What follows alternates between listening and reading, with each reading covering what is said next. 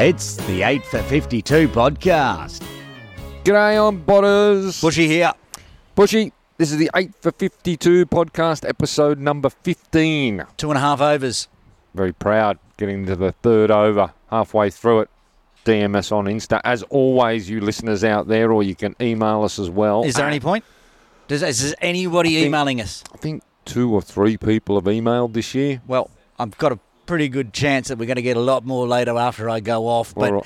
Email us if you want to say anything. Podcast852@icloud.com. Yeah, reach out or DM us on Insta as your preferred mode of contact. And what another ripper of an episode we've got coming up in front of us, Bushy. But as always, I like to start with our global reach. Where are we this week? Guten Tag. Guten Tag. Guten Tag to our friends in Germany. We're off to Germany. Yeah, you might recall way back in one of the very first podcasts I mentioned someone was listening in Cham, Germany. No, I don't remember that. Well, it's on the podcast. Go back and have a listen to it. It's like episode 1 or 2. Okay. Well, it wouldn't be 1 because they wouldn't have listened to it yet, but 2 or 3. Then they went AWOL for a while. I don't know where they went, but they're back. They're back. Our listener from Cham. Oh, that is fantastic. Welcome back, Cham. That's absolutely brilliant. And not just Cham. Right. We have listeners now in Grenzach-Weilen. Grenzach-Weilen. Yeah. Okay. A little municipality nestled on the border of Switzerland, just across the river from Basel. Cricket is a growing sport. So we're on the border of Switzerland and Germany.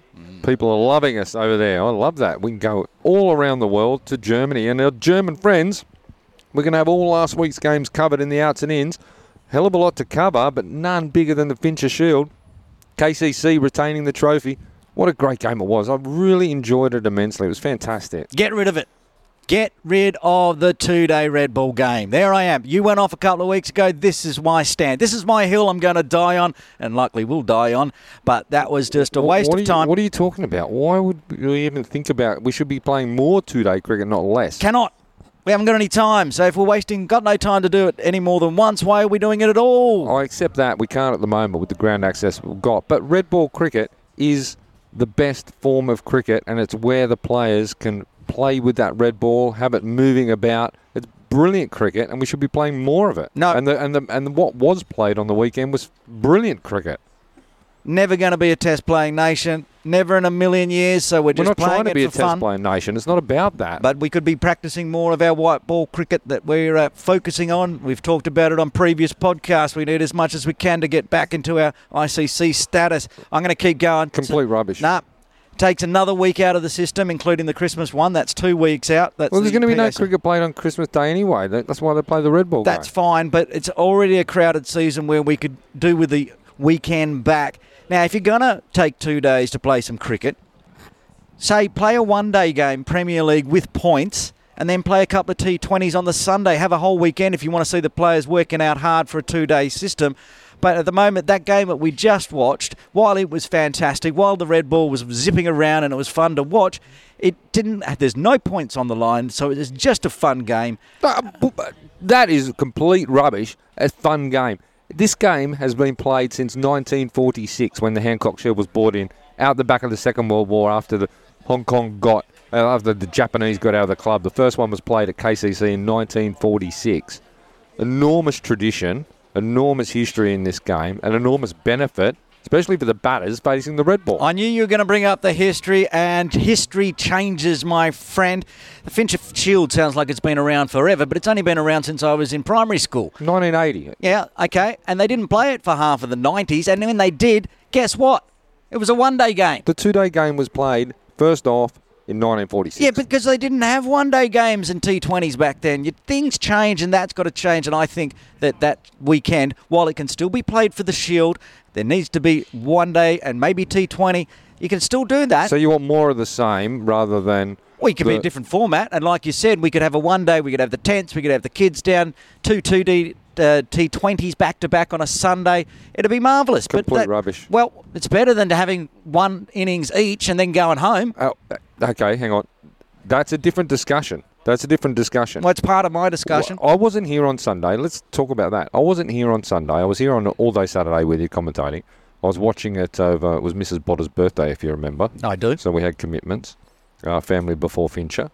But what happened? Why did it finish midway through the second session. I was watching it just on the way out to lunch, maybe a little bit on the mobile under the table.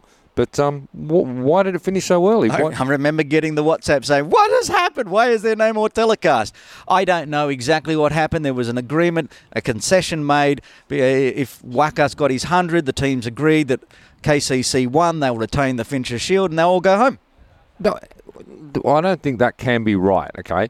We've got 1 2-day game a year. Surely the players want to play it out. KCC were, 130 in front, something like that. They declare...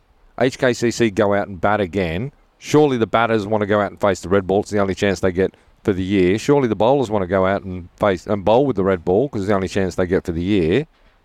You've got all the good and the great from Kowloon Cricket Club, Hong Kong Cricket Club, Cricket Hong Kong, and dignitaries up on the balcony at the lunch, watching the second last session and then waiting for the last session. And then there was it seemed like a concession. I don't know. It was a concession. Both teams agreed at the drinks break before Wakas got his 100, and well-deserved, we'll talk about that later, but agreed that the game wasn't going to go on. There would be a concession, and KCC would retain the Fincher Shield, and they'd all go home, which leads, again, back into my argument. If you're not going to go out there for the second innings, why you even bother playing? Which is a different argument. It's part of my argument. This part I agree with. I'm not even sure that that's correct, what you just said, but... Well, what do you think could have possibly happened? I have absolutely no idea. I just can't believe that both teams wouldn't want it. The KCC wouldn't have wanted to gone for the outright. If one team didn't agree, they would have had to keep playing. I can't believe that KCC wouldn't have wanted to go for the outright and rub the salt into the wound of Hong Kong Cricket Club, and that Hong Kong Cricket Club wouldn't have wanted to come out and save some pride and go to stumps at none for a one for. Well, you need to go have a chat to Jamie and Kinshit and find out what happened. That's pretty much as far as I'm aware. It's none of my business, really. Like an over before the concession, I was doing the calculations on when KCC were going to declare and put HKCC back in. That's what I was looking at. I thought, declare then. You've probably got another 40 overs at them. You have a chance of bowling them out, right? No problem. Then you win outright, grind them into the dirt. Nah, bin it. Anyway. So if they want to... So hang on. So you reckon...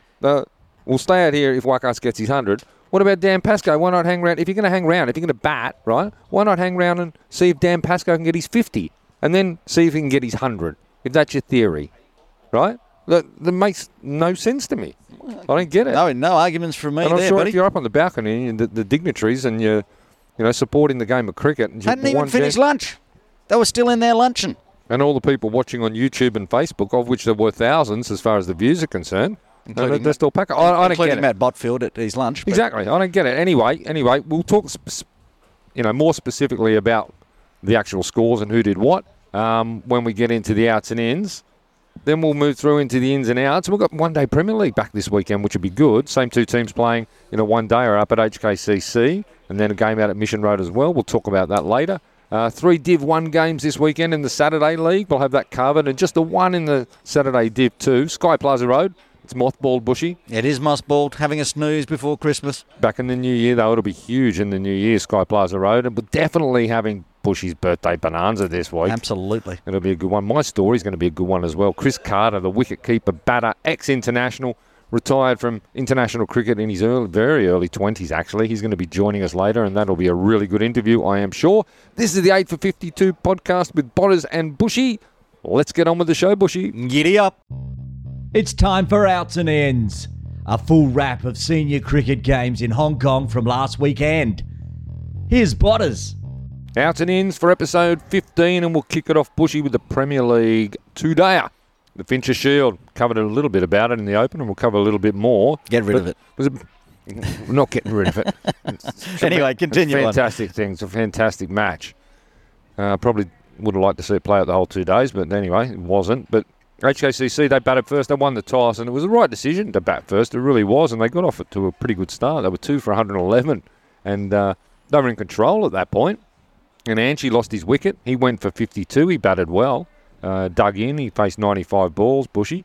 He did well. It was 2 for 111. It was looking HKCC going well, right? Yeah. And then penciled them in. That was going to go big score, 300 we were talking. That was just going to grind the game. At that point, 2 for 111, 99% chance HKCC were going to win. Yeah, but it was really tight as well. I mean, the bowling for KCC was fantastic. Jay Davidson and Azaz Khan both bowled really long spells, really tied them down.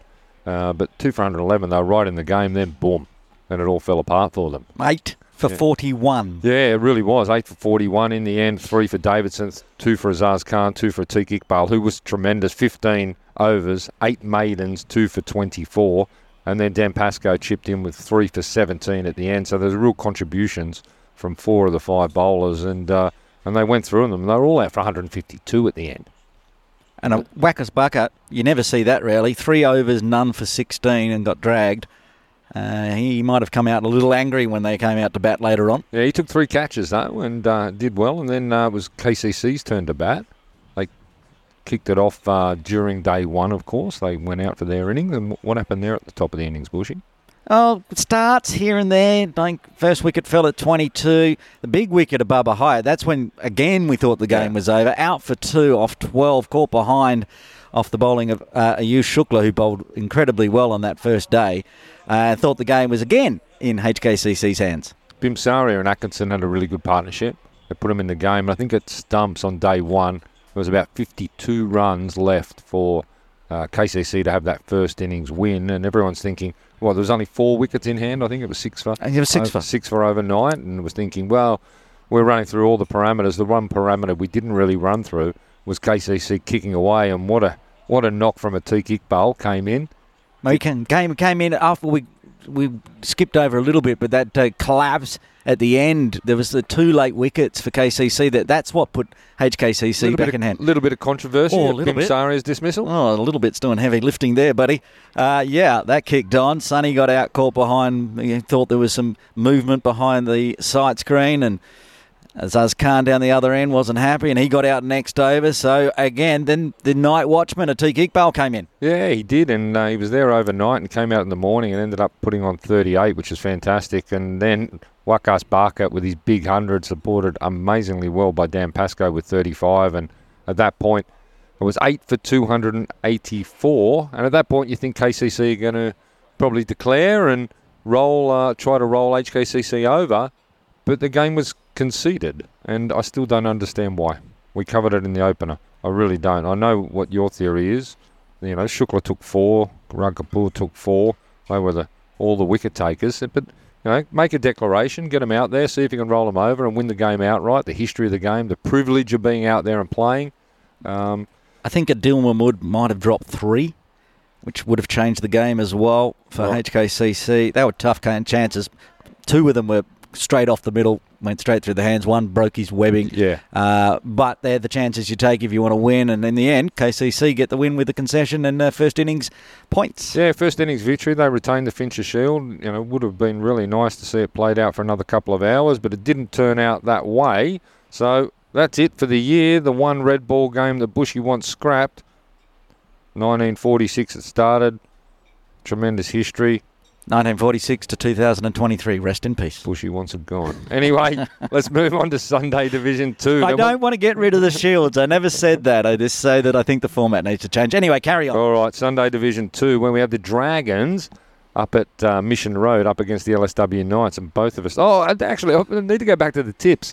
Botters, of course, tipped KCC. Bushy tipped HKCC 1-0 for Botters. Sunday Division 2. Dragons Knights, where we both tipped the Dragons, and it was the only Sunday League game.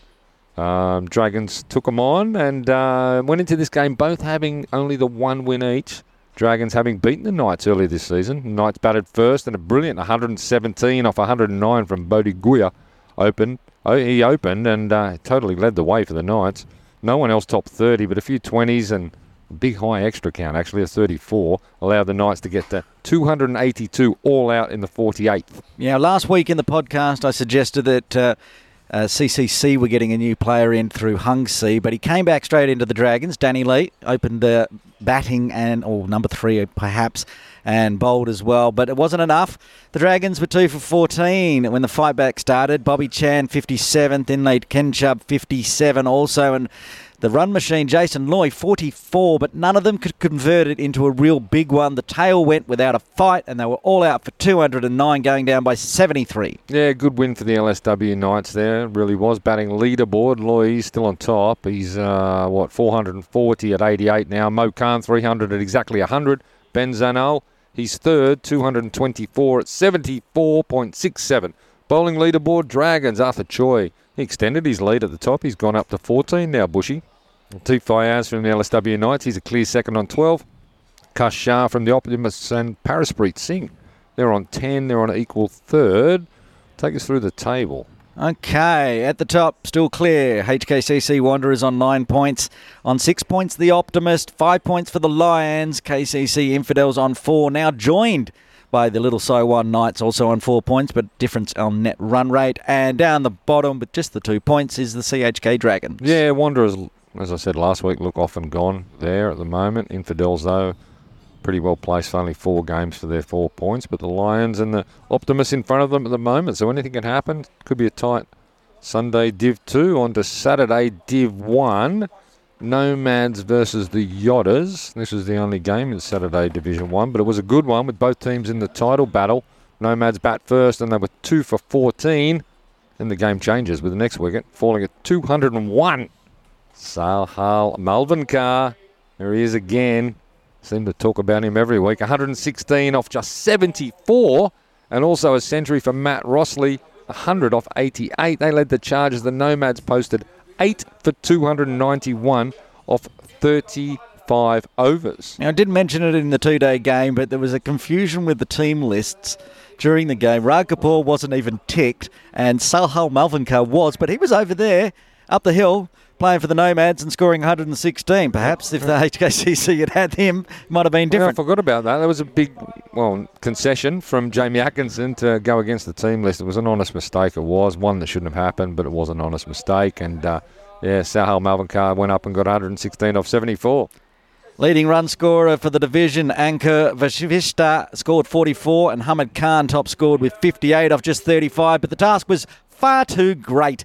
209, a good score, but not a winning score. Nomads home easily. Yeah, they fought back. They lost a couple early, but they were finding their way back into the competition. What's the batting leaderboard? Absolutely no change from last week in order. Vashishta, he's still top, but he's now 269 at 67.25. Samad Khan remains second, 196 at 39. Pranav Shah, Sky Warriors, 183 at 36. Bowling leaderboard. Shelton J. De Cruz. He's now top. He's got 11 wickets. Sky Warriors pair of Haris Mohammed and Devendra Singh. They dropped to equal second. They've got 10 each.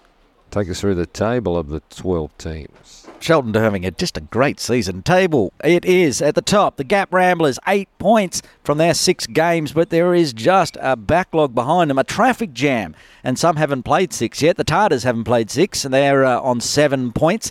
They've only played the 5. Nomads have played 6 and on 7 points. The Lions only played 4 and on 7 points. Then we've got the Sky Warriors and the Yodders also on 7 points but played 6. On 5 points, it's the Lama Cricket Club. 4 points for the Charlie Bears. The Punjab Lions on 3 points, joined on 3 points by the PACC Rising Stars. The KCC Crusaders on 2 points. Also Jing Sung right there at the bottom on 2 points. Yeah, looking at that, I mean, the Lions, mentioned again last week, they're really well placed. Just the 4 games on 7 points, trying to chase down the Ramblers. It's a really tight, nice comp there. Saturday Div 2, Witherers, Kaitak at PKVR. Witherers batting first, and the Dragon star Jason Loy with a not out 86. He led the way. He was ably supported by Charlie Bright with 74. Ziggy also helped out with 30. Pro part of a 57 opening partnership, and the Witherers were 3 for 226 off their 35. Chris Ryan did superbly, finishing 95 not out off 84, but it wasn't enough as Kaitak, after 35, were 8 for 196, going down by 30.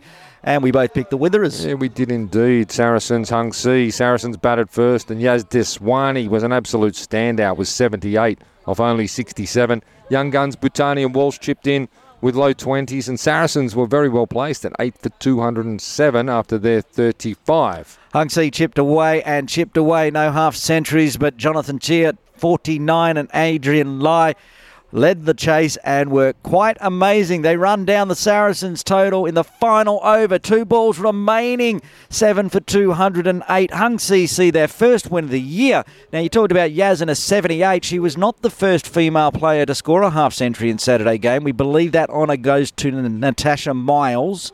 But we do believe she is the first female player to wicket keep and score over the 50 mark. So well done to KCC's newest recruit, Yaz Daswani, who is joining us on the commentary on Sunday as well. I saw the Saracens walk through the front door after that game, and I asked them individually, how did you lose that game? I thought it was in the bag, and if I didn't get abused or given the dirty eyes, I was just told by the captain, Malhar Vora, cricket is a cruel game. Yeah, well, you know, you tipped Hung C, so give credit where credit's due. I was on board with the Saracens, and there's a bit of a rumour going round that the Saracens have stopped listening to the podcast because I refused to tip them. Well, listen, you Saracens out there, that's why I refuse to tip you, because when I do, you lose. All right? So get back on board and listen. I call it how it is. I won't be tipping you again. You brought me undone. Bushy goes up 1-0 in Div 2. God. Let's go up to the Leaders versus India Club Suras up at Cam Tin. Leaders batted first, 40 to Vish Wanthan. What did he get? He got 40, yeah, top score. 32 to Venkatash. And not a lot else, to be honest, but helped along with 30 extras. The Leaders get to 169, all out in the 31st over. Usman Marj obviously hasn't lost it. 5 for 18 with the ball. Should be a relatively easy chase for the Leaders, but they made very hard work of it. We say that quite often. Reading the scores of the top 7, 23, then 2, 1, 1, duck, 1. And they were 7 for 37. Rahman at 9 knocked up a 50, but they were rolled for 121, going down by 48. 23, 2, 1, 1, 1, 2, 1, 1. It's terrible. Terrible middle order. Anyway, what did we do? We both did the India Club. Yeah, okay, very good. Move on. Laguna Gully, LSW Thunder. Laguna had only had the 1 win coming into this, and if you bowled out for 59, it's going to be very hard to win your second game, and that's exactly what happened. All out for 59 with extras top scoring with 18. That's enough said. Yep, that's the last time I'm picking Laguna Gully. Thunder lose 5 on the way to victory in the 16th with Neil Patwa 22 and Ant Doshi 22 not out, and an early shower for all. Yeah, batting leaderboard, Chris Ryan still going well. Kaitaki goes top with 308 at 102. Charlie Bright from the Wither as he jumps up, and he's got 249 at 83 now. Rajan HKU, he didn't play and he dropped to third with 247 at 61. What's the bowling leaderboard? Asad Ashfaq from the Lancers, he's still leading with 17. The gap has closed somewhat. Sarunga from the Leaders, he's 14. Parthasarathi, he's 13. What do we got on the Div 2 table, Bushy? Well, at the top, it's the Lancers, but only by 1 point. They're on 10 points, then 2 teams hovering below on 9 points. HKU and HKCC Witherers on 2 points. It's the LSW Leaders and the Little Saiwan Thunder. And 7 points, we got the Tigers and Kaitak. 4 points for the Surias. On 3 points, Centaurs and Laguna Gully. And down the bottom on 2 points, KCC Saracens and CCC Hung C. Yeah, tight there up the top and into the middle as far as Div 2 is concerned. And, of course, there's big promotion available for 2 teams in that one. That is it for Outs and Ins. And we'll be back next week with another roundup. It's time for Ins and Outs, with all the weekend senior games covered. Here's Botters. Ins and Outs this week, 2 big Premier League games, 1 day version, 3 Saturday Div 1, they're big games as well, and just the 1 in Saturday Div 2. Let's kick it off with Premier League, PACC versus LSW at Mission Road. Bushy. Well, I'm not calling that one. I've been moved to up the hill, but I'll still go with my pack Premier. I have heard on the grapevine that the great Hassan Khan is back for Little Saiwan. Oh, wonderful. Good. But PACC still too strong. Absolutely, totally agree. PACC will win that one. HKCC, as you mentioned, the one you're calling, versus KCC, which is up at HKCC. What start time for that one? 9:30. 9:30. 9:30 up the hill. Will be broadcast, as will the PACC LSW game. Bushy, who do you like in that one? After last weekend, I'm going KCC. Yeah, I'm gonna flip the other way. I think HKCC will get their revenge up there this week in the 1 day version of the game. You can get yelled at by certain KCC people. As I did. What's any different from last week? Yeah, We've lost the whole Saracens. They're not listening anymore. So that's true. But Yeah, that's a strong side, that KCC Premier. They're going to be up and about after their 2-day victory, and I think they're going to cause an upset up the hill. All right, I'm with the Hong Kong Cricket Club in that one. In Saturday Div 1, KCC Tartars versus the Punjab Lions, Mission Road. Good game. Yeah, what do you reckon? Tartars. I'm going to go Tartars as well, without a great deal of confidence. I do like that Punjab Lions side. They're highly competitive, and they could definitely spring an upset there. We go up the hill, Nomads. They're back in form. They're up against the Crusaders. Who do you like in that one? Nomads. You're going to take the Nomads. This is exactly the type of game that the Crusaders can win. No, you've been saying that all year, and they've proved you wrong. I have watched the Crusaders for many, many, many years, and they lose the games that they're expected to win, and they win the ones they're not expected to win.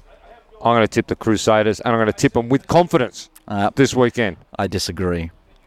Well, you can. I mean, you want to stop Red Bull cricket that's been around since 1946. You don't. Yeah, I'm happy. I'm happy when you disagree with me. Let's go to Lama versus the Charlie Bears. This is up at PKVR. Yeah, I'm off the Charlie Bears now. Lama. I'm on the Charlie Bears. I can't tip Lama at the moment. I'm going to tip the Charlie Bears again with confidence. Saturday Div 2, HKU versus the Saracens out at GDB. What are you going to do bus here? out to GDB. This is an absolute no-brainer. Really? Yeah. Yeah, okay. Well, I'm going HKU. Absolutely. 100% with you. HKU. I tipped the Saracens last week and Hung See bring them undone. I'm done with the Saracens, tipping them for this year. I'm with HKU. That is it for ins and outs this week.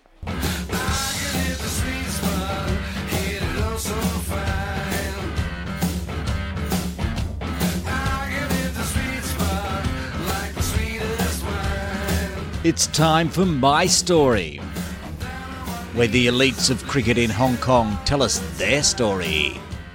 All right, My Story is back in episode 15. It took a rest last week, but it's back this week. And what a My Story we have. We are joined by the one and only Chris Carter from the Kowloon Cricket Club, the ex-international, the superstar from Kowloon Cricket Club. Welcome, Chris. Thank you. That was a very generous intro, but very excited to be here. Yeah, no, it's all true. That's all true. We've got a few things that we'll go through with you. But well, as you know, with My Story, we like to start where it all began. Where did cricket begin for Chris Carter? Where did you first pick up that bat or ball, or the gloves maybe, from being behind the stumps? So cricket for me started in Perth. I was born in Hong Kong, but then the family moved down to Perth when I was 2. So I spent most of my life in Perth. And, WA, Bushy, is a very cricket and footy state. So it's cricket in the summer and footy in the winter. So I must have picked up my first bat at the age of 6. Everyone at school was playing cricket, so I just joined in, fell in love with it. And then it's, Saturday cricket from there. I played for the mighty Scarborough. Oh, yeah. Matt Stiller, for those of you that know him, also played for Scarborough. What's his name? Stoinis was a Scarborough boy. Marcus Harris. They've produced a lot of good players. Justin Langer. Hell of a strong club, Scarborough. Yeah, they are. I think even our old Ryan Campbell played for them for a bit. So there's a lot of pedigree there. So I came up through the junior ranks there and then played a lot at school. So, from the age of 6. And then the keeping started because... Saturday cricket in Perth is you bat for 4 overs and swap sort of thing, or you bowl for 2 overs, then you field, and the keeping would change every week. So I thought a good way to get involved in the game was, to put my hand up to keep as much as I can. And my coach at the time very luckily allowed me to keep every game. So that's how I fell in love with it, just because, you're always in the game keeping. So that's how that all started. So you said you grew up in Perth, but you were born here in Hong Kong. I remember last year you and I were doing the corporate sixes. So you said your family was Zimbabwe, was it? Yeah, Zimbabwe. So what caused the family to move from Zimbabwe to Hong Kong to Perth, and you obviously moving around as well with that? Yeah, a bit all over the place. But both my parents, born and bred in Zimbabwe, they moved here for pilot jobs in 1993. So my dad came for Cathay Pacific. My mum came to fly at Dragonair, as it was back then. And then they had me here in Hong Kong in 97. And then they wanted to relocate somewhere. They weren't going back to Zimbabwe, for obvious reasons. Yeah. South Africa, same sort of thing. The UK was too far away from Hong Kong, so they chose Perth, same time zone, short enough flight, 7 hours. And we moved down there in 1999. And we were there full time until 2013 when I came back. Okay, so 2013, you're around 16 years old at that point in time. Yes. So you finished your schooling up here in Hong Kong? No, so I went to Hale School in Perth for my full 12 years. Graduated from there in 2014, but for those final 2 years, I was in boarding school at Hale. So parents moved here 2013, 2 years at boarding, and then I was done. That's a very nice school, by the way. Not the school I went to. That's a very nice school. Yeah, KCC went on tour there a few years ago before COVID. Well, I was part of that tour. So you've been to as Hale. a parent. We went down as a family. No, we didn't get to Hale because it was just at the start of COVID, and Hale wouldn't let us go and play there. It sounds like Because Hale. they got scared that it was the China COVID was coming down. We tried to explain to them it was in Hong Kong, and Stiller tried to negotiate his way through it, but unfortunately we couldn't get it done. But it was Scarborough, I think, who put their hands up and said, we'll play you again. Yep. Right? So that was tremendous. The boys got all their cricket in, so it was a wonderful tour down to Perth that Stiller led at that time with Richie Waite, and it was an unbelievable tour. Good group, that one. Yeah, it was fantastic. So you do your boarding school. How do you find your way back to Hong Kong after that? How did that work? Dad was still flying for Cathay, and he got based back in Hong Kong at the beginning of 2013. So instead of commuting like he'd done for years, he was like, right, I'm sick of this. We're moving the whole family back to Hong Kong. So that's how I ended up in boarding school. And then the plan was university. So I never wanted to go to university in Oz. Cricket, I'd grown up playing it. Every kid wants to play professional cricket, but I was quite academic at school. So it was university, and then maybe flying one day. So 2015, the plan was the UK, but a girl got involved in the picture, so I decided As can happen. As has happened to many people. I decided to apply to HKU for the September intake in 2015. That didn't work, so I didn't get in. But just as that happened, the Hong Kong cricket stuff sort of picked up for me. So it was good timing. And then I ran with the cricket from 2015 onwards. I was still trying for universities. 2016, I had a place at King's College in London. I'd spent that whole summer playing cricket in Canterbury, which was a good setup from Cricket Hong Kong. They paid for me to go over there.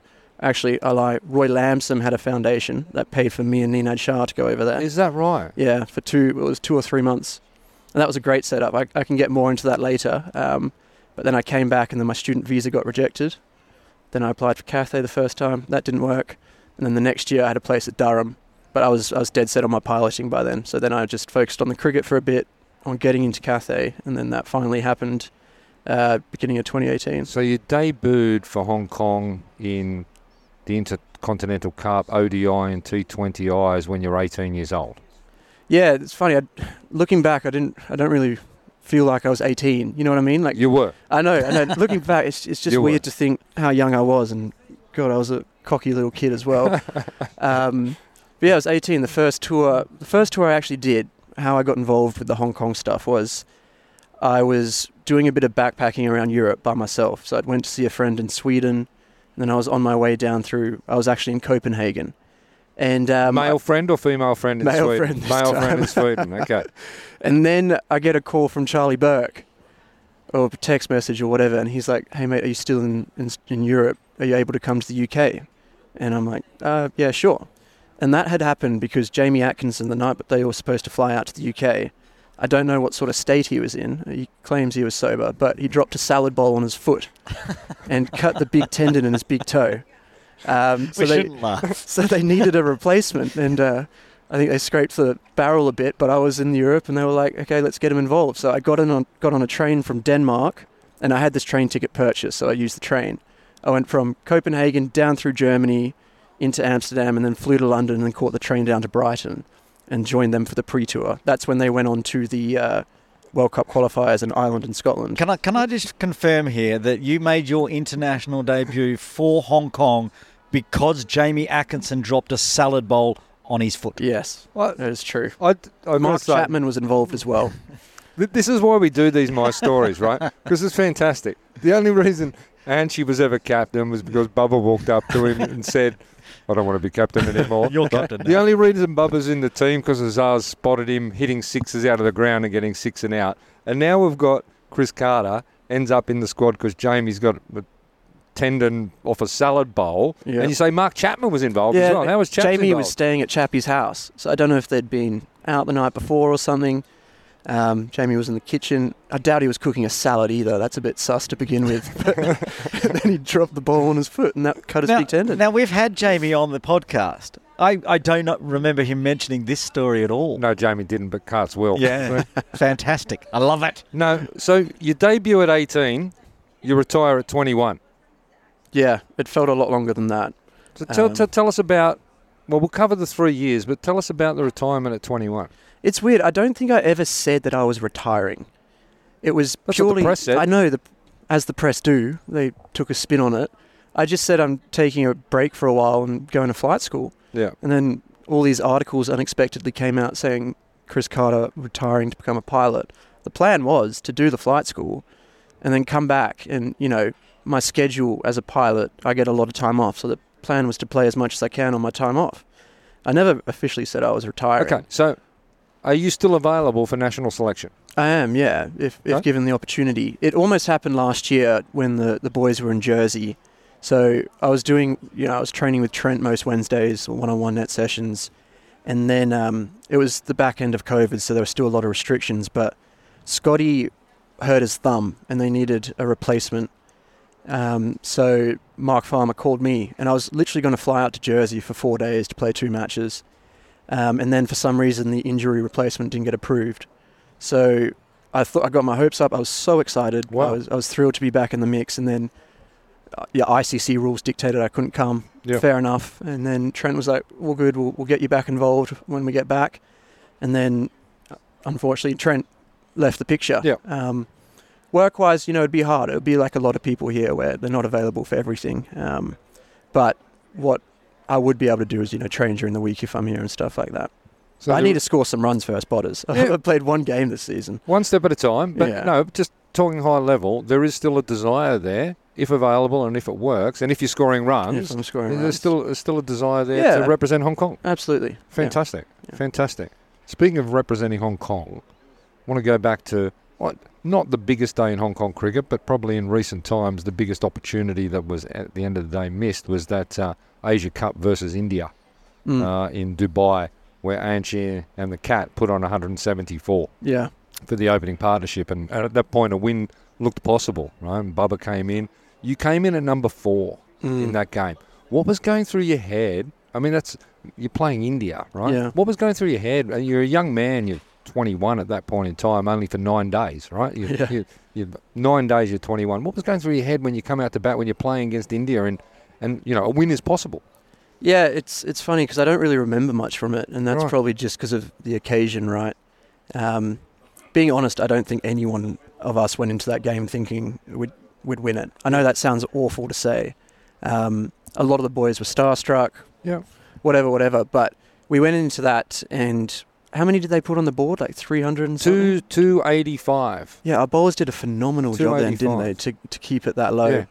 And then, Cat and Anchi just went out there and absolutely smoked it. And it was so good to see. And I was so proud of both of them, particularly Anchi. Like, we roomed together on every tour. Yeah. And it was always good to see him scoring runs, particularly against India, knowing I knew then that he wanted and had aspirations What was for the his IPL next steps? Yeah. and stuff like that. So then Bubba came in at 3. Yep. Was smoking it a bit. And then, Cat reviewed an LBW. Given out LBW, reviewed it was still out, and then I came in and I honestly don't remember much of it. Yeah. It was I had Yuzi Chanda bowling his left arm leg spin, Yeah. as I should say, Yeah. from one end, and it was just about. I think I was just trying to trust the process, and then eventually I nicked off, and MS Dhoni caught me. But it might sound cliche. You don't really notice the crowd. I was just trying as much as I could just to treat it as another opposition, Yeah. and that's what you have to do. And unfortunately, from there, the collapse and stuff Yeah. happened. And looking back, sometimes, as I'm trying to fall asleep, I'm like, Jesus Christ, we had a chance to beat India. And what a story that would have been. It would have been one of the biggest upsets in cricket history, I think. And I think Hong Kong's got a lot of those stories where we were so close. We've had so many opportunities to do great things. And over those 3 years I was playing, there were a lot of near misses that would have propelled Hong Kong to a bigger and better stage, more notoriety, more money. And that was one of those that we narrowly missed out on. I think you're right. I think people forget quickly how close we were to having that Netherlands spot that they got in the 13. We were so close to be up to getting that, and then lost those 2 games up at Mission Road, which knocked us I think out, that's but- the one that hurts the most. Yeah. We were so close, and again we performed very well for 95% of the game, And it was the last little bit where I think we needed 13 off the last over. Yeah. One of our batsmen decided, not to rotate the strike, not to take the single. And it was just like, if we got into that 13-team ODI series, that's so much money for Hong Kong cricket. Totally different ballgame. It's a totally different career path for everyone involved. And something that I want to touch on about is like the money involved in associate cricket in a full-time contract, right? It's not enough to survive on in Hong Kong. And that would have been such a big catalyst for Hong Kong cricket because I think it was like $13 million that we would have got from the ICC. And that would have gone into tours, it would have gone into salaries, it would have gone into training camps and all this sort of stuff that would have only helped Hong Kong obviously perform better. It would have kept more players around and it would have improved them, quite frankly, because when you're worrying about making a living in Hong Kong playing cricket, it's hard to focus on playing cricket if that's the only source of your income. And yeah, that was one of those near misses. Zimbabwe in 2018, beginning of 2018, was the 50-over World Cup qualifiers. And we'd beaten Afghanistan. I think we beat Scotland or someone else. And we needed to beat Nepal to progress to the next round. And that would have kept us ODI status. Again, so much money for Hong Kong cricket. I remember that game, I was keeping up to the stumps to Azars. And I dropped 2 catches up to the stumps. Whether they deflected or not, a big way, still dropped them. That batsman went on to score 60-odd, won the game for Nepal, and that meant Afghanistan went through to the World Cup. So if we won that game, Afghanistan wouldn't have even been at the World Cup, and who knows where Afghanistan would be now, because they'd still be in the qualifying series. There's so many little moments in Hong Kong cricket like that really add up and, make a lot of people think, what if? But, Namibia series, which I wasn't involved in, but it's the life of associate cricket. Yeah. Every game has so much riding on it. And it comes down to a few runs in the end. So it's been 5 years since you were playing internationals. You've been able to sit back and watch the national team. The same sort of system seems to be happening where they get close 95% of the time. They're killing it, and then right at the last hurdle, they fall short. From an outside, being a youngster playing in, and now 5 years between playing internationals, what have you watched and seen and feel like Hong Kong needs to do to progress to the next level? Yeah, it's a tough one because the same thing does keep happening, doesn't it? Like that last T20 series in Nepal, they looked so good in that first game for a lot of it, but then towards the end struggled a bit, right? Like started off so well in that first 15 overs of batting. Something that always happens with Hong Kong cricket is a collapse. There's 2 people that score runs, and then it's just the rest of the wickets go quite quickly. So batting depth could be one. During my era, inverted commas, the massive focus was, going out there with a plan and trying to bat with no fear. And I don't know, I think maybe that made us, trying to bat with a plan made us think too hard about it. Yeah. So many of our boys have so much talent. I think they should just completely go out there with a clear head and play like they do in Hong Kong sometimes. Because a lot of them dominate here and then they sort of fail at that next step, whether it's the pressure or whatnot. But in terms of, as a structure, Cricket Hong Kong, I think a lot needs to go into making it professional, and they're trying. Ground availability is always an issue in Hong Kong, so I think they need to spend more time out of Hong Kong, as much time as they can out of Hong Kong, using facilities that they can, big grounds, match practice. They don't have to be official tours, but playing against better opposition as much as they can elsewhere. They've also got to tap into all the resources they have player-wise. And I know this has been discussed quite a lot, but I don't think players that have gone off to pursue cricket elsewhere should be overlooked. Because at the end of the day, they're still from Hong Kong and they're just trying to make themselves better cricketers. So I think Hong Kong, unfortunately, doesn't have the depth to be able to just pick from domestically in Hong Kong at the moment. They need to tap into everything they've got. And the more they tap into that, hopefully the better results get, then the more money that comes in and the more they can expand the domestic professional scene. So there's players like in New Zealand, like Callahan, gun player, Ranat Kapoor, who's bowling to the New Zealand team. And Arush Bhagwat. Hong Kong's still their home. They still come back. I think they still need to be considered. Yeah. There's players domestically here in Hong Kong who have been left out of tours because they weren't available for a pre-tour. Yeah. They shouldn't be penalised for doing that because they've gone off and got a full-time job to try to support themselves. Players at KCC, Jamie Atkinson and Wakas Barkat, for example, they were available for the last tour. I'm not saying they should have been selected or whatnot, but at least considered. Yeah. Kinshit Shah at Hong Kong, he couldn't go on that tour because he couldn't go on the pre-tour. You've just got to tap into all the players that you have. As an associate nation, we don't have the depth, and until we can build that depth through performance, through structure, through funding and whatnot, you've just got to tap into everything you've got. You touched on it. I mean, money's obviously an issue as far as Cricket Hong Kong is concerned, and they're doing a great job with what they've got. You mentioned about playing more games overseas. Obviously, we've got the ground restrictions here. I think that's a great idea. I think, you've got to work within constraints of monies and those types of things, but something very much to bounce around. You mentioned players overseas. I just want to touch on a bowler from Perth who played in the team for a little while, and he's sort of fallen off the radar, and I don't know where he is Kyle Christie. Yeah, and he's only improved over the last few years and hasn't been looked at. He was one of the quickest net bowlers I've ever faced. Yeah. That was scary. He's the story who answered the Facebook request when Berkey was here and Tim Cutler were here, and he responded on the Facebook request. Yeah, another great story about how someone ends up playing for Hong Kong. And he was good. And like I said, at that time he was playing suburban turf cricket, and he's gone on to play first grade cricket for Midland Guildford, a very good grade side in WA, and he's performing. And I know he wants to come back and play for Hong Kong. Really? I think he had a little bit of a falling out with Trent over pay, funny enough. But he's someone with a wife and a kid and a house and a job. So there's got to be, as bad as it says, an incentive for him to come back and want to play. Yeah. But he does want to, and he needs to be looked at, because I think bowling depth in Hong Kong is quite limited in terms of pace.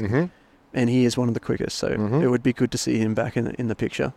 I asked the question because I just haven't heard from him. I do my Google stalking, and I know he's still playing. Just didn't know whether he wanted to still play or not at all. Just about you a little bit more, Karts. What about you specifically and your view of the domestic game here? We know it's, we've touched on the podcast about the structure and how it feeds into the men's, or how the development program coming up through. Do you have any specific views on that? Yeah, it's been a big discussion recently since it's been brought up in the podcast. I must say, podcast is a big hit. We all listen to it.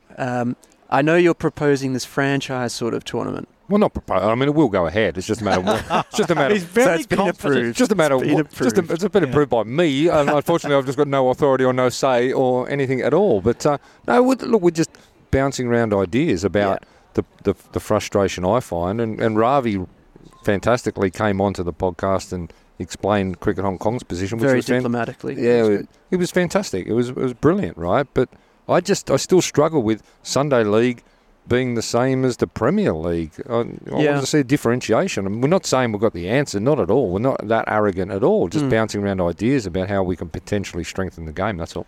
I think the All-Stars have got to go. I think the All-Stars is a bit of a waste of time because, 4 games played over a weekend? 3 teams. Yeah. Every time there's an All-Stars, players are playing for different teams, and no one cares about the result of the games. Each player is playing for themselves. It's a selection tournament, right? I think the Premier League is better than that because players are playing for their club and there's some passion involved and people want to win for their club and for their mates. So you've got that loyalty, that team, your mates, and you want to perform for them. My proposal, what I would say, is make it like Australia, a first grade and a second grade. Yeah. And you play everyone twice in 50 overs and T20. So you can still have your divisions and whatnot, but a first grade and second grade team, you make that a season-long competition. And you can move up between the first and second grade depending on performances? Yeah, gives players an incentive, it rewards performance, but it still has that loyalty to the club. So it's still club versus club. So what you're saying, if I get it right, so if we think at the moment we've got 3 divisions, as Premier, Sunday League Division 1, Sunday League Division 2, crash that into 2 divisions, and have a first and second grade. Absolutely. And play the extra games through that. Yeah. Instead of my idea of franchise. I think it. If there's money involved in the franchise, I know that sounds different a bit scenario. bad, different scenario. Then players would be keen to play that. Yeah. I don't think you'd have much loyalty for franchises. I think if you keep it to a club structure, and maybe get rid of the Premier League and just make Sunday League with a first grade and second grade. Yeah. First grade will be seen as the Premier League. You're playing for the Premier side at your club. It incentivises people to train hard to get in that first team, because at the moment, if you're in second division, you're in second division. Good idea. Right. Good idea. Earlier in the podcast, Chris, I went off, I ranted, and I said the Fincher Shield, as it's set up at the moment, same as the Hancock Shield, the Red Bull game, waste of time here in Hong Kong. We don't play Red Bull cricket, so we change it, do one dayer and a couple of T20s or something. Still give the Shield away, but is there any reason for you, do you think, to continue playing Red Ball cricket in Hong Kong? No. As much as I love the tradition of Red Ball cricket, Thank you. It doesn't make sense in Hong Kong. We're not playing the I-Cup anymore. When the I-Cup was a thing, great, perfect. Give people Red Ball practice, exposure, all that sort of stuff. But there really isn't any point. The money in cricket worldwide and T20 cricket, we don't even play Red Ball cricket, so at least make it more focused to the shorter format. Bushy. That sounds very much like what I said earlier in the podcast. At the moment, we've got a survey of 1. Yep. And it's all on your side. Huzzah! Thank you, Chris Carter. Got to do an Instagram poll. Let the people speak. We may do that. Reach out to the crowd. Yeah. No, I think it's. I mean, I'm on the other side of it. I enjoy the tradition of it. I think the Red Ball cricket's the pinnacle. I think the batters can have a lot to learn. We spoke earlier in the podcast about how surprised I was that it finished midway through day 2, and Bushy was as well. Be that as it may, I think there's a place for it. But I suppose I take on board what you're saying as far as the amount of limitation that we've got. You didn't take anything on board. No, because when I said it, now Chris Carter says it. I respect Chris. Oh, thank you. Yeah. But can I just say, you're playing a two-day game, 4 innings, right? It ends up being 2 50-over innings anyway. 2 60-over innings. I mean, I don't know how long KCC batted for on the weekend. I didn't see much of it. HKCC batted for 60 overs? 53.4 and 74. If you want a full game to be played, there's only time for effectively 50 overs per side. Yeah. It's not proper Red Ball cricket. But that was my theory. I mean, if we're going to take up the ground for 2 days and you want to keep the Fincher Shield and the Hancock Shield, play a one-dayer on the Saturday and play a couple of T20s if you want to wear the players out like a normal 2-day game. But at the moment, we play this and everybody goes home at 1:30 and it didn't make any sense. Yeah, I heard there was some unhappy people on Sunday about that early finish. Well, yeah, and rightly so for what it is, I think. I can understand why there'll be unhappy people about that. But, well, that's enough for cricket. We'll change the topic when I'm wrong, when people are against me. We'll move on. Just to wrap it up, mate, as far as your pilot career is concerned, talk to us about that. Obviously, you're retired. You're now a pilot. You're following in your father's footsteps. Well, and unofficially retired. The press retired you. Yeah. And mother's footsteps. Yeah, following in the family footsteps of being a pilot employed by Cathay. Just fantastic. Young man, just with it all in front of you, right? Did you feel like you had any choice when your mum and dad were pilots? No, on that note, I was never forced into being a pilot at all. Like I said, originally it was university and I was going to study finance and whatnot. But in the back of my mind, I always wanted to be a pilot. So I joined Cathay, signed on in Hong Kong end of 2019, so November 22nd. Spent the year in Adelaide at flight school before that through the cadetship. That's a wonderful time to start, 2 months before COVID. Yeah, and then so it was 2 months of normality, and then from 2020 to the end of 2022, it was tough. And on behalf of all Cathay pilots, Bushy, I must say thank you for all the work you did during COVID with the Twitter. You single-handedly dictated our moods, I must say. We would land from a flight, check our Twitter, we'd see your little yellow logo there, and if it was good news, we'd all be stoked. If it was bad news, we'd be upset. Obviously, that's not your fault, but you were just, passing on the news. But thank you for that. It really helped. But those 2 years were tough as a pilot, like the quarantine restrictions, and we all know what we had to go through. I was lucky to keep the job. If I joined a month later, I would have been culled, would have been made redundant. So it's one of those things where everything happens for a reason. So if I didn't retire at the time I did, who knows where I would be right now. But since everything opened up at the end of 22, it's been great. It's been a great year. I've maxed out my flying hours, so I couldn't have flown any more than I have.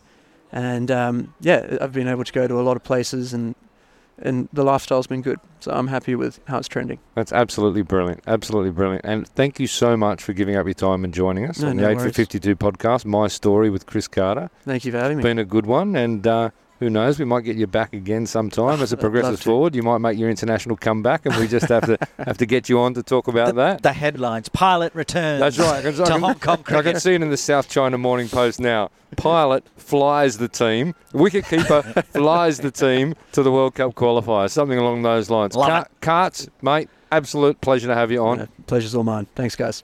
This is Jason Loy from the CHK Dragons, and you're listening to the 8 for 52 podcast with Borders and Bushy.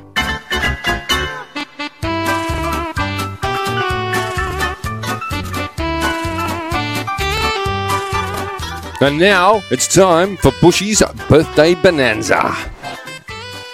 Bushy's Birthday Bonanza. That's why everyone listens to this podcast. This is the 15th episode of the BBB Bushy's Birthday Bonanza. Take us away. Well, we're going to start off with one that isn't even in the spreadsheet. Oh, database issues again. Here we go. It's not a database issue. This person... It's not in the spreadsheet. It's a database issue. Well, not an active player. Right. But I found out when my Facebook notification came up today that it's his birthday. It's your guest from last week, episode 14. Ravi. Ravi. Fantastic. Happy birthday, Ravi. That is brilliant. Yep, Happy birthday. Today we're recording December 7th, so that's his birthday today. We missed out on putting it in last week because I didn't know. Because you didn't have it in your database. It's in the database for next year, I assure you. all right. So happy birthday today for Ravi on December 8 from Kowloon Cricket Club, Arush Garg. Happy birthday, Arush. Fantastic. And then on the 9th, which I believe would be Saturday, Yep. from HKCC Premier, the captain, Kinshit Shah, having a birthday. Kinshit having a birthday on Saturday with the game on Sunday. So hopefully he has a nice early night and he's up ready for the big game on Sunday. Well, he'd want to be because somebody's having a birthday on Sunday from KCC. It is Atiq Iqbal. Atiq Iqbal. Now, I assume he's going to be selected. I assume he's available. I assume he's fit. So he's going to play up the hill on his birthday. Yeah, against birthday boy from Saturday. And I just tipped against him on his birthday. He's not going to be happy with me He at is all. not going to be happy with you. No. And the final birthday this week goes to Hamid Mohammed Khan from USRC Premier. He's having a birthday on the 13th. Oh, that's brilliant. Happy birthday. Happy birthday. We've got a lot of birthdays this week, Bushy. Yeah, well, you always complain I don't have any. Today I've got lots. We've got 5. Ravi, Arush, Kinshit, Atiq and Hamid Mohammed Khan. Happy birthday from the 8 for 52 podcast. Hello guys, my name is Mohammad Ghazanfar. I'm national player. I play for USRC and you are listening to 852 podcast Borders and Bushy. Bushy, my saddest time of the week. Happiest time is Bushy's birthday bonanza, which was a beautiful one tonight. Saddest time of the week when it's time to wrap it up, Back to episode back. 15. We do the birthdays and then it's time to go. Yeah, I know. The yin and the yang. What about red ball cricket? Yep. Well, it's got to go. And our guest this week on My Story, Chris Carter, agrees with me. Yeah, we had a survey of 1, and then we had a survey of 2 off air with none other than Dan Pascoe, who's actually with me. So at the moment, it's all equal. Doesn't count, wasn't on the podcast. Look, mate, it's a good debate. I'll tell you this. Now, my immediate reaction is you're wrong, okay? And I'm probably still there. But having listened to Carter, a current player, I'm an old man, right? Listen to Carter. Very old. Let's just ease up a little. Older than you, yes. Younger at heart, yes. Just think about it. If you were to still play for the Shield, right, but have a 50-over game on the Saturday, so you're still live into Sunday, whoever wins it, 50 over on Saturday, 2 T20s on the Sunday, that might bring the crowds in more than a 2-day match. That sounds very similar to what I said in the intro. Literally is what I said in the intro. No, you were wishy-washy. You said, I don't know. I can show you. I still reckon you're wrong, right? And I still reckon that the longer form of the cricket is required, and not just for the traditional, but for the fact that it helps the players adjust to different conditions they might play in around the world. But anyway, I think it's got some legs, and I think it's worth talking about. But I'm still very much on the side of keeping the two-day game. And about the 2-day game, we discussed it. The Fincher, there's controversy everywhere. Oh, amazing! We didn't mention it earlier, but We touched on it, but Hong Kong Cricket Club didn't fill in their team sheet right. They signed it, but they ticked the wrong players. I actually had when we're on comms, when it was all blowing up, I had the actual team sheet in front of me, and it was very clear they ticked Sahal Malvinkar to play, who was one below Rag Kapoor. So it was an honest Rag mistake. Kapoor comes out to bat, and everyone's like, hey, the scorers and You're the not third playing. umpire's like, ooh, you're not supposed to be here, son. That's right. And anyway, it was all sorted out. Sahal Malvinkar did play. Did not play, but he played up the hill, got 100. And you know what? He's going to be our guest next week for the last one of the year. That's going to be exciting because he's just a run fest at the moment. He is. It's going to be great to chat with him. He will be my story next week, Sahal. And, we're looking forward to that one already. We've got him lined up. This week's my story was Chris Carter. That was enjoyable. I like listening to Chris. Yep, very wise. I mean, can fly a plane, keep wickets. It's very important. Bat.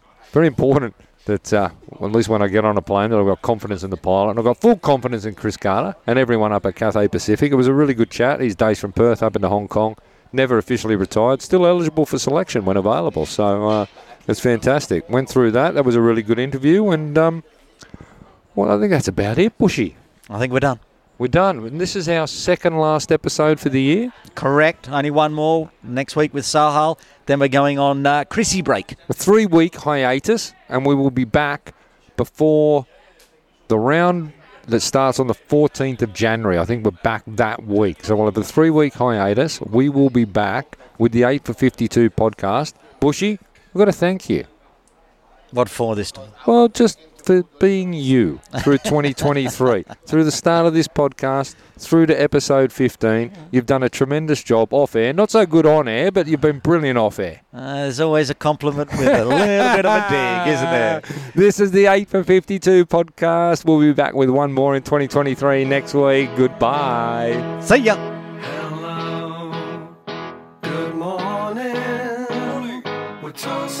The 8 for 52 theme song is The Coin Toss from the band The Duckworth Lewis Method. Find them on Apple iTunes and YouTube and download that song and all their other cricket-related music. The 8 for 52 podcast is edited, produced and published by Matt Botfield and Aaron Bush for Trip Ahead Limited. Copyright 2023.